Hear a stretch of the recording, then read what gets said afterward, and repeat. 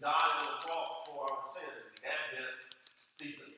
And as we look forward to celebrating that, one of you've heard me say many, many times over the years that my favorite way of understanding what it means to be a believer in Scripture, particularly in the New Testament, but in all of Scripture, is the word hope.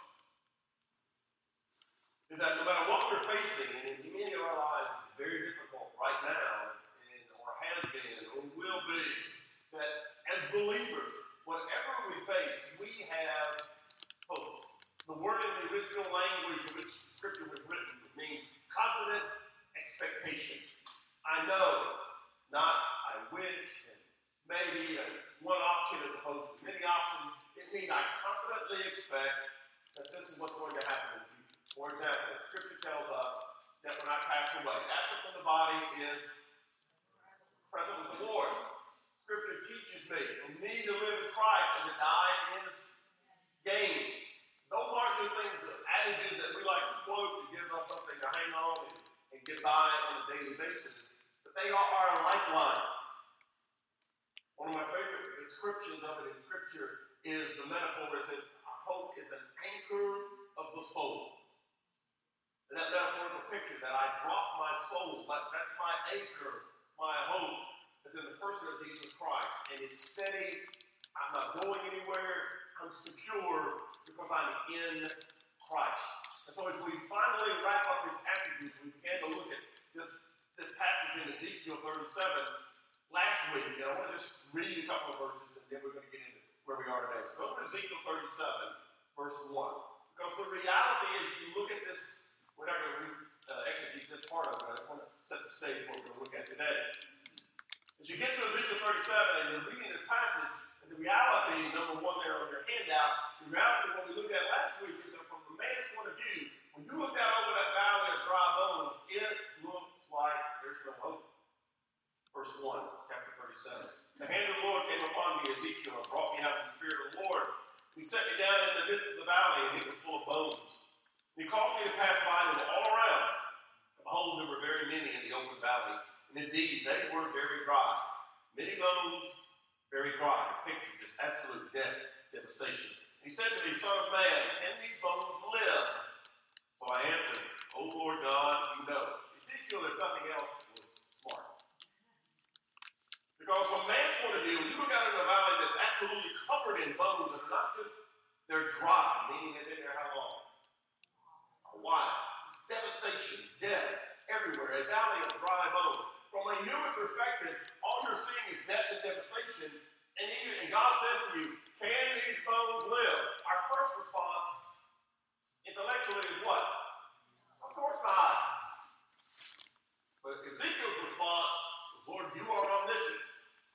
Only you really know whether these bones can live or not. From my point of view, they can't live. Quick example, maybe that will help us mentally to envision this. In John 11, when Jesus goes to the cemetery where the people are entombed with Mary and Martha, Lazarus has died. And what did they say to Jesus when he got there? Lord, if you had been here, what? This wouldn't have happened. You're bigger than death, where we're going to focus today. And Jesus walks up to that cemetery full of dead men's bones. And Lazarus, who was just entombed, he says, and clearly he waited 3 days so there would be no doubt that Lazarus was dead. He said, Lazarus, come forth. And a dead man comes walking out of that tomb. If you were there that day, your impression was what? Oh my God. This is unbelievable. That's a dead man walking, pardon the term. Because that's exactly what it was. They all knew Lazarus was dead. Matter of fact, go back and read John 11 closely. They even said to him, Lord, by now he stinketh. He used the King James. But Lord, by now he stinketh. In other words, he's begun to decompose. They embalmed within 24 hours in those days, so they did not. The stink was not everywhere. They put him away quickly. He said, Lord, he's beginning to decompose. He stinks. I love that passage, and I share it every funeral I officiate at. But says, I'm the resurrection and the life. He who lives and believes in me, though he may die like Lazarus physically, he shall live. And he who lives and believes in me physically will never die spiritually. He just wraps it up all right there. Jesus has a way of doing it. He said, he's dead physically. He's alive spiritually. And the point is, only God is bigger than death. My brother is facing death. Kay is facing death. I'm facing death. So are you. But as believers, for us, it's okay. It's gain. It's going home. It's going to be a reward. It's the best day of your life, Ecclesiastes. On and on. Scripture makes it plain that God has the keys to death and life after death. And that's why, when you're sharing the gospel with someone who's not a believer, what you want to say to them is, what's going to happen to you when you die? And I don't have some philosophy of what they believe. Everybody believes something. We talk about that. And you want to dialogue with them about it. You want to meet them with you or talk about it. And say, Jesus offers you hope beyond the grave. That's the focus here. Let's drop down.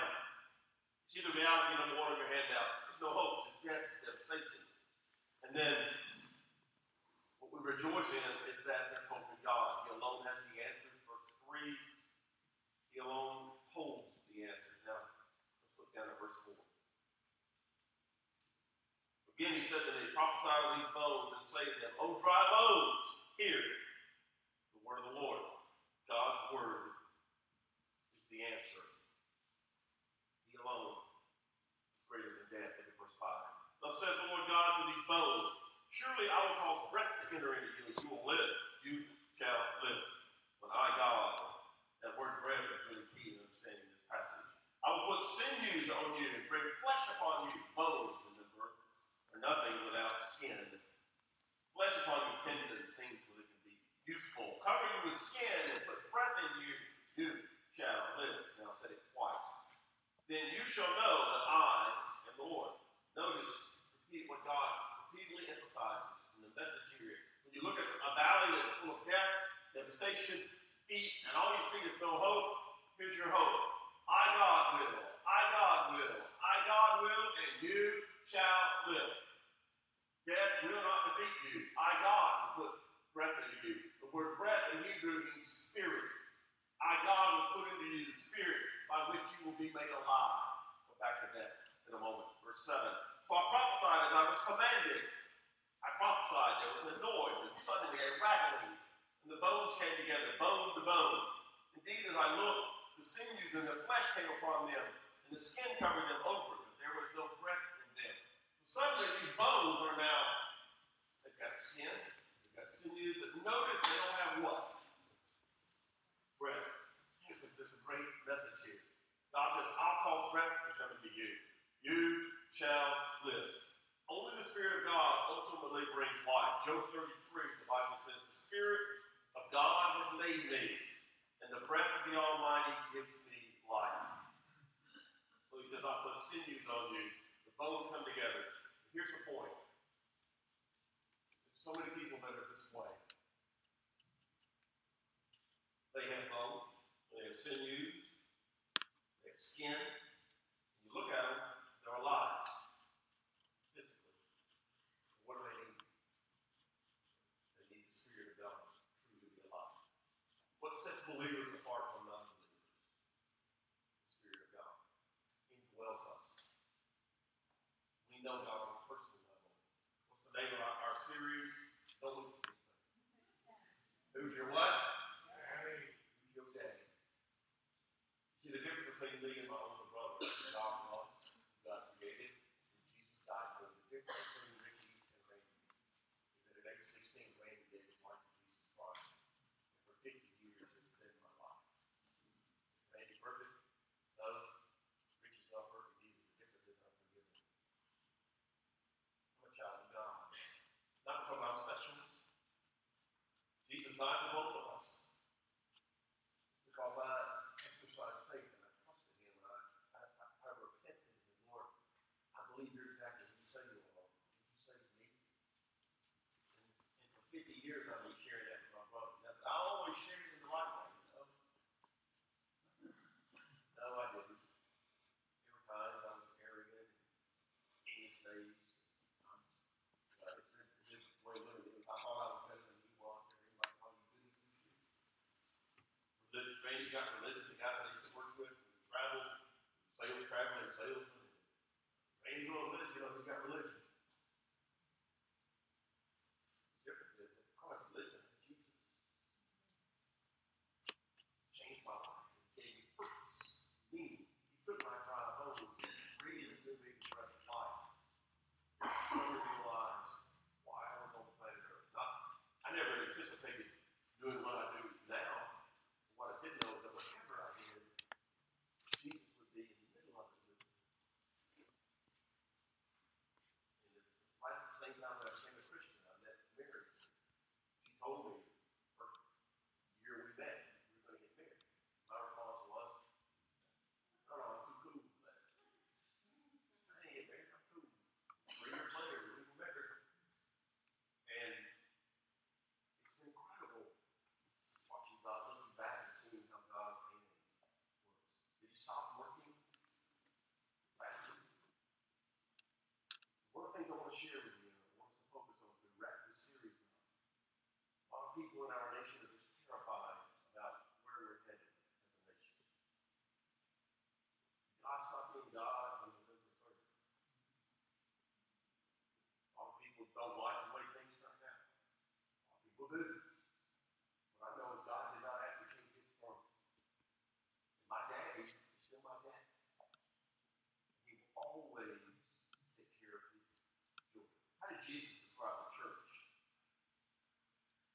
He said, the church, this is my church. On this rock I will build my church. And the gates of hell will not prevail. In other words, and that was not a defensive term, like we're going to be all right. No. Jesus said, we're going to attack the world and Satan will not defeat us. Why? Because greater is he who's within me than he who's within the world.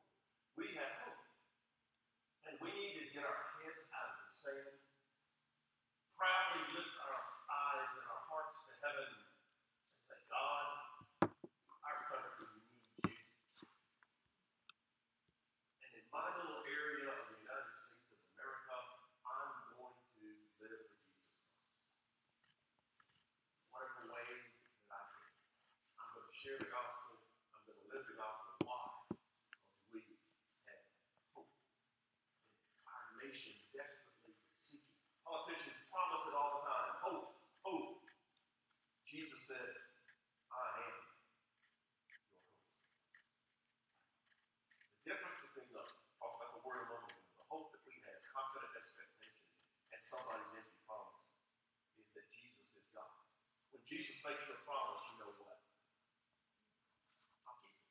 When God says to Ezekiel, I will make these dry bones alive, what does that mean? God was going to make them alive. Now, to Ezekiel, you look at it and say, no, it's not. God said, step back. Watch. This is what I'm going to do. I will put sinews on them. The bones are going to come together. You see it in verse 7 and 8. In Romans chapter 8, the Bible says this about us. Listen closely. Paul writing to the church at Rome. If the spirit of him who raised Jesus from the dead dwells in you, the spirit of God who dwells in you, he who raised Christ from the dead will also give life to your mortal bodies through his spirit who dwells in you. For as many as are led by the Spirit of God, believers, we are sons of God. For you did not receive the spirit of bondage again to fear, but you received the spirit of adoption, by whom we cry out, Abba, Father. The Spirit himself bears witness with our spirit that we are the children of God. You notice on your handout, that's one of the verses, the whole genesis of this series. We don't call God the big guy in the sky, or the force, or the man upstairs. We call him Daddy. Abba, Father. Aramaic term of love and endearment. I have 3 children and I have 5 grandchildren. They're not just people who happen to exist in my life. They're my loved ones. It's family. Your family. And beyond that, as believers in Jesus Christ, many of you, I can look at your faces and those that are watching. They're not just people that I know. I happen to be the pastor of the church. People that I love, that are very dear to me. That one of the things that years ago, witnessing to my brother, one of the things that really caught his attention was when our parents died. My mom died in December of '99, and my dad died in August of '01. And I officiated at both their funerals, and they're buried. We talked about this before. They're buried in a place called Wiggin, Tennessee, that you cannot find. GPS don't know it exists. It's in the middle of nowhere, about an hour and a half from here. And that's where they're buried. And after we buried my dad, and both my mom and my dad both were standing there looking at the family headstone. It's got my name on there, and it's got his name, Richie's name on there. And he didn't like seeing his name on a tombstone. We were standing there talking about it. Now, again, both my mom and my dad's funeral, an hour and a half here in the middle of nowhere. And both times, about 100 people from Central North Church came up to those funerals. They didn't know my parents. Why'd they come? Because they loved me. They didn't have to come. And after one of the funerals, I went with moms and dads, reaching out, walking back to the car. He said, "Who are all these people?" Because all he knew there were like a few of our relatives. Everybody else was just friends of mine. The vast majority of people, they were just friends of Brady. They weren't just friends, though. What were they? They were my family, brothers and sisters in Christ. And that's what I said. He said, "These people really love you, don't they?" And I said, "Yeah. That's what I've been telling you for all these years. Christianity is not religion. It's a relationship with God and with the family of God." He doesn't understand that. Didn't understand it then. Doesn't understand it now.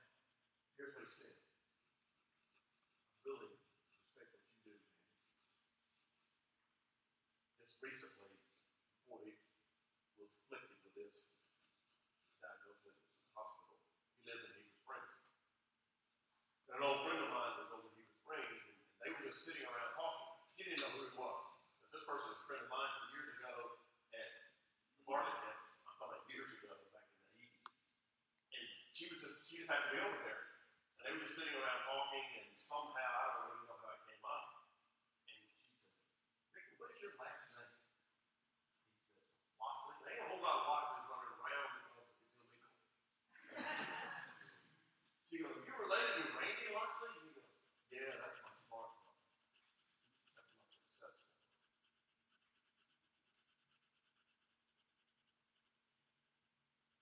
I'm the only one in my whole family that ever thought about going to college. If I knew if I didn't go to college, I'd never get a job. I wasn't going to work with my hands. But my brother really respects me. He just doesn't believe in me. And you know what? That's fine. I wish it were not that way. Here's the point. I can share with him. It's not because Randy's really smart that I'm where I am. It's because the hand of God is on my life and he has something for me to do. That he made me to do. And I found it. And I love what I do. And the primary reason I love what I do is I get to impact people's lives. Not because of me. Because what I share is hope. And it'll change people's lives. And it'll set them free. And it will affect them for eternity. That I'll have a legacy of changed lives. It's important. I don't want to embarrass Cameron that I've already started, so I might as well. One of the things I love about seeing couples like Cameron and Madison is realizing the church is always going to be in good hands. We're going to be okay when Randy's gone. You're thinking, "I know that." We are. He was preaching, and I told him this. He was preaching in Nehemiah a few weeks ago, and I'm watching at home. And I thought, man, he loves that passage of scripture. Just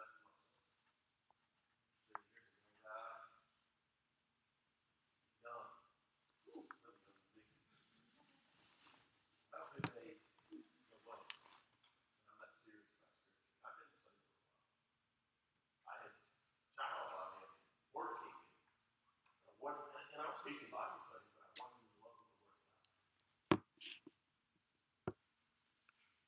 And God changes you. Puts life into your dry bones. He does it for a reason. The secret reason is. Verse 9 is the giver of life again. Verse 9. He said to me, prophesy to the breath, prophesy, Son of Man, and say to the breath, thus says the Lord God, come from the four winds, O breath, and breathe on these slain, that they may live. And I prophesied as he commanded me, and the breath came into them, and they lived, and he stood on their feet, an exceedingly great army.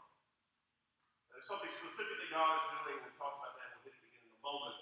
But metaphorically or applicably for us, here's what he says. I'm a giver of life. And then he says, talk to the four winds. In Hebrew, you see that phrase. Four winds means north, south, east, and west. Or another way we would put it, from all the corners of the globe, say to them, God is going to do something. Specifically, we saw last week, he's talking to the nation of Israel. The southern kingdom, Judah, and the northern kingdom, Israel. All 12 tribes, he's saying. Remember, at this point, the 10 tribes are not even heard from. 2 tribes are in Babylon. Jerusalem is leveled, and they don't have any anticipation of ever going back and rebuilding the temple of Jerusalem. That's what Nehemiah and Ezra are about. But they do get to go back, because God said his 70 years will be in Babylon. But at this point, they don't anticipate that happening. But God said, you tell them. It's been a couple hundred years since the 10 tribes went into Assyrian captivity and disappeared. But you say to them, from the four corners of the globe, I'm going to bring you back, and you're going to be a nation of Israel again. And when I tell you I'm going to do something, I'm going to do it. And he did it, and one of the things he did was 1948. After World War II, they came back to the land we now call Israel, some call Palestine, God calls it Israel. That's just one part, specifically of what he's doing. But more than that, we talked about last week, it's about the new covenant. The Jews from all over the globe are going to come to him through the person of the Messiah and be part of that great body of the church, both Jew and Gentile. And that we will reign together with the Messiah, Jesus of Nazareth, who is the Christ, the Messiah. We will reign with him one day in eternity as his body, as his bride, family, relational, an exceedingly great army. Remember the old hymn we used to sing years ago? I haven't heard it in years. You do it at VBS. Every time you have VBS, you do it. You all come marching into what song? Onward, Christian Soldiers. At least you did in the Methodist Church. Right? Onward, Christian Soldiers. That's the picture here. God's amazing army. How many lives have been changed by Jesus Christ? Only eternity will tell. And we look at our nation and we look at our world and we think there's no hope. We look out and we see a valley of dry bones.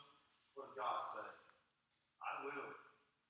I will. I was sharing this with a brother of mine this week, talking about the lack of hope as a nation of things looking so bleak. Here's what I said to him. It's the greatest time in the world to be a Christian in the history. Why? Because we have something to offer. Hope. Dry bones can live. If God is the way. He can take a life that nobody thinks can be changed. And he can change it. Why? Because he is the put your hand out. He is omnipotent, he's omniscient, he's immutable, he's all of those things. Simultaneously. He's God. And we're not. So finally, verse 11. Number 3 on your handout. God gives a revelation.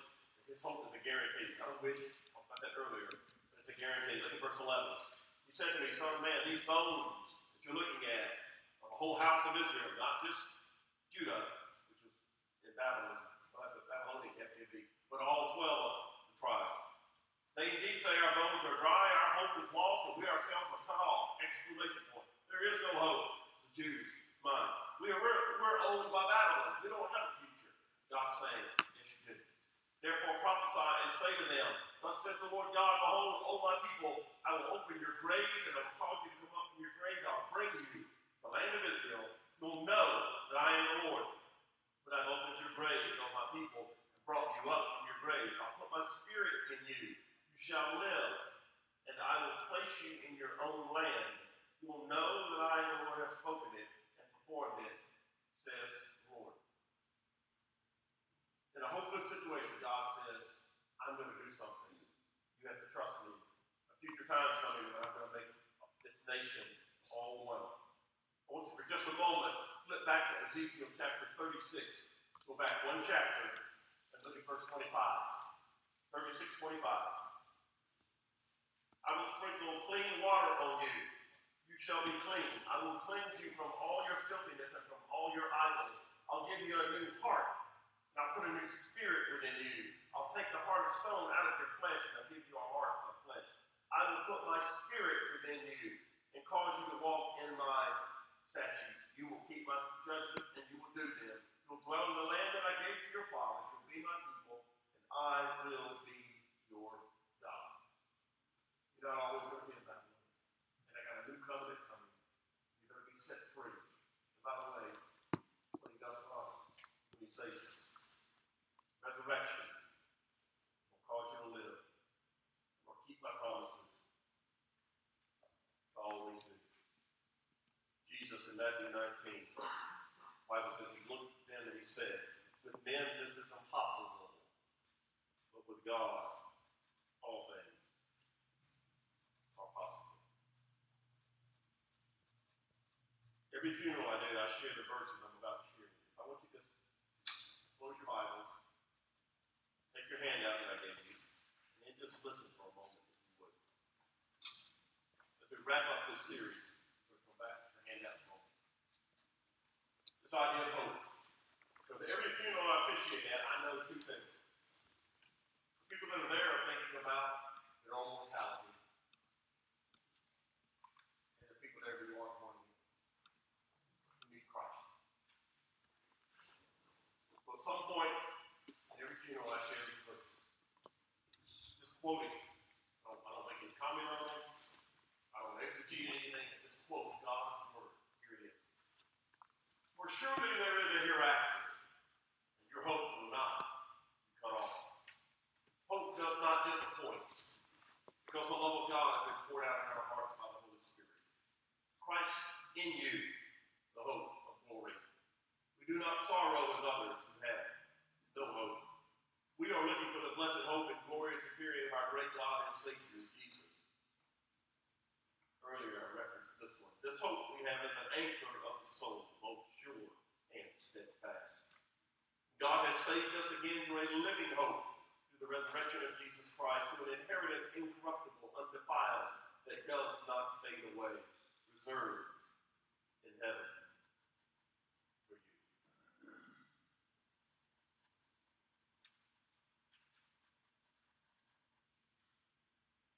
I want you to take your hand now and just look at it for a moment. And then when we get done, I want you to fold it in half and put it in the back of your Bible. It will always happen. God is all of these things simultaneously. Once you go to the left-hand block, it says these are his natural attributes. That's who he is, omniscient. Omniscient is spelled wrong, but I did it on purpose to see if any of you get it. Right. He's omniscient, he's omnipotent, he's omnipresent, he's eternal, he's immutable, he's incomprehensible, he's self-existent, he's self-sufficient, he's infinite, he's transcendent, he's sovereign. That's who he is. But he's also the moral attributes, how he expresses himself to us.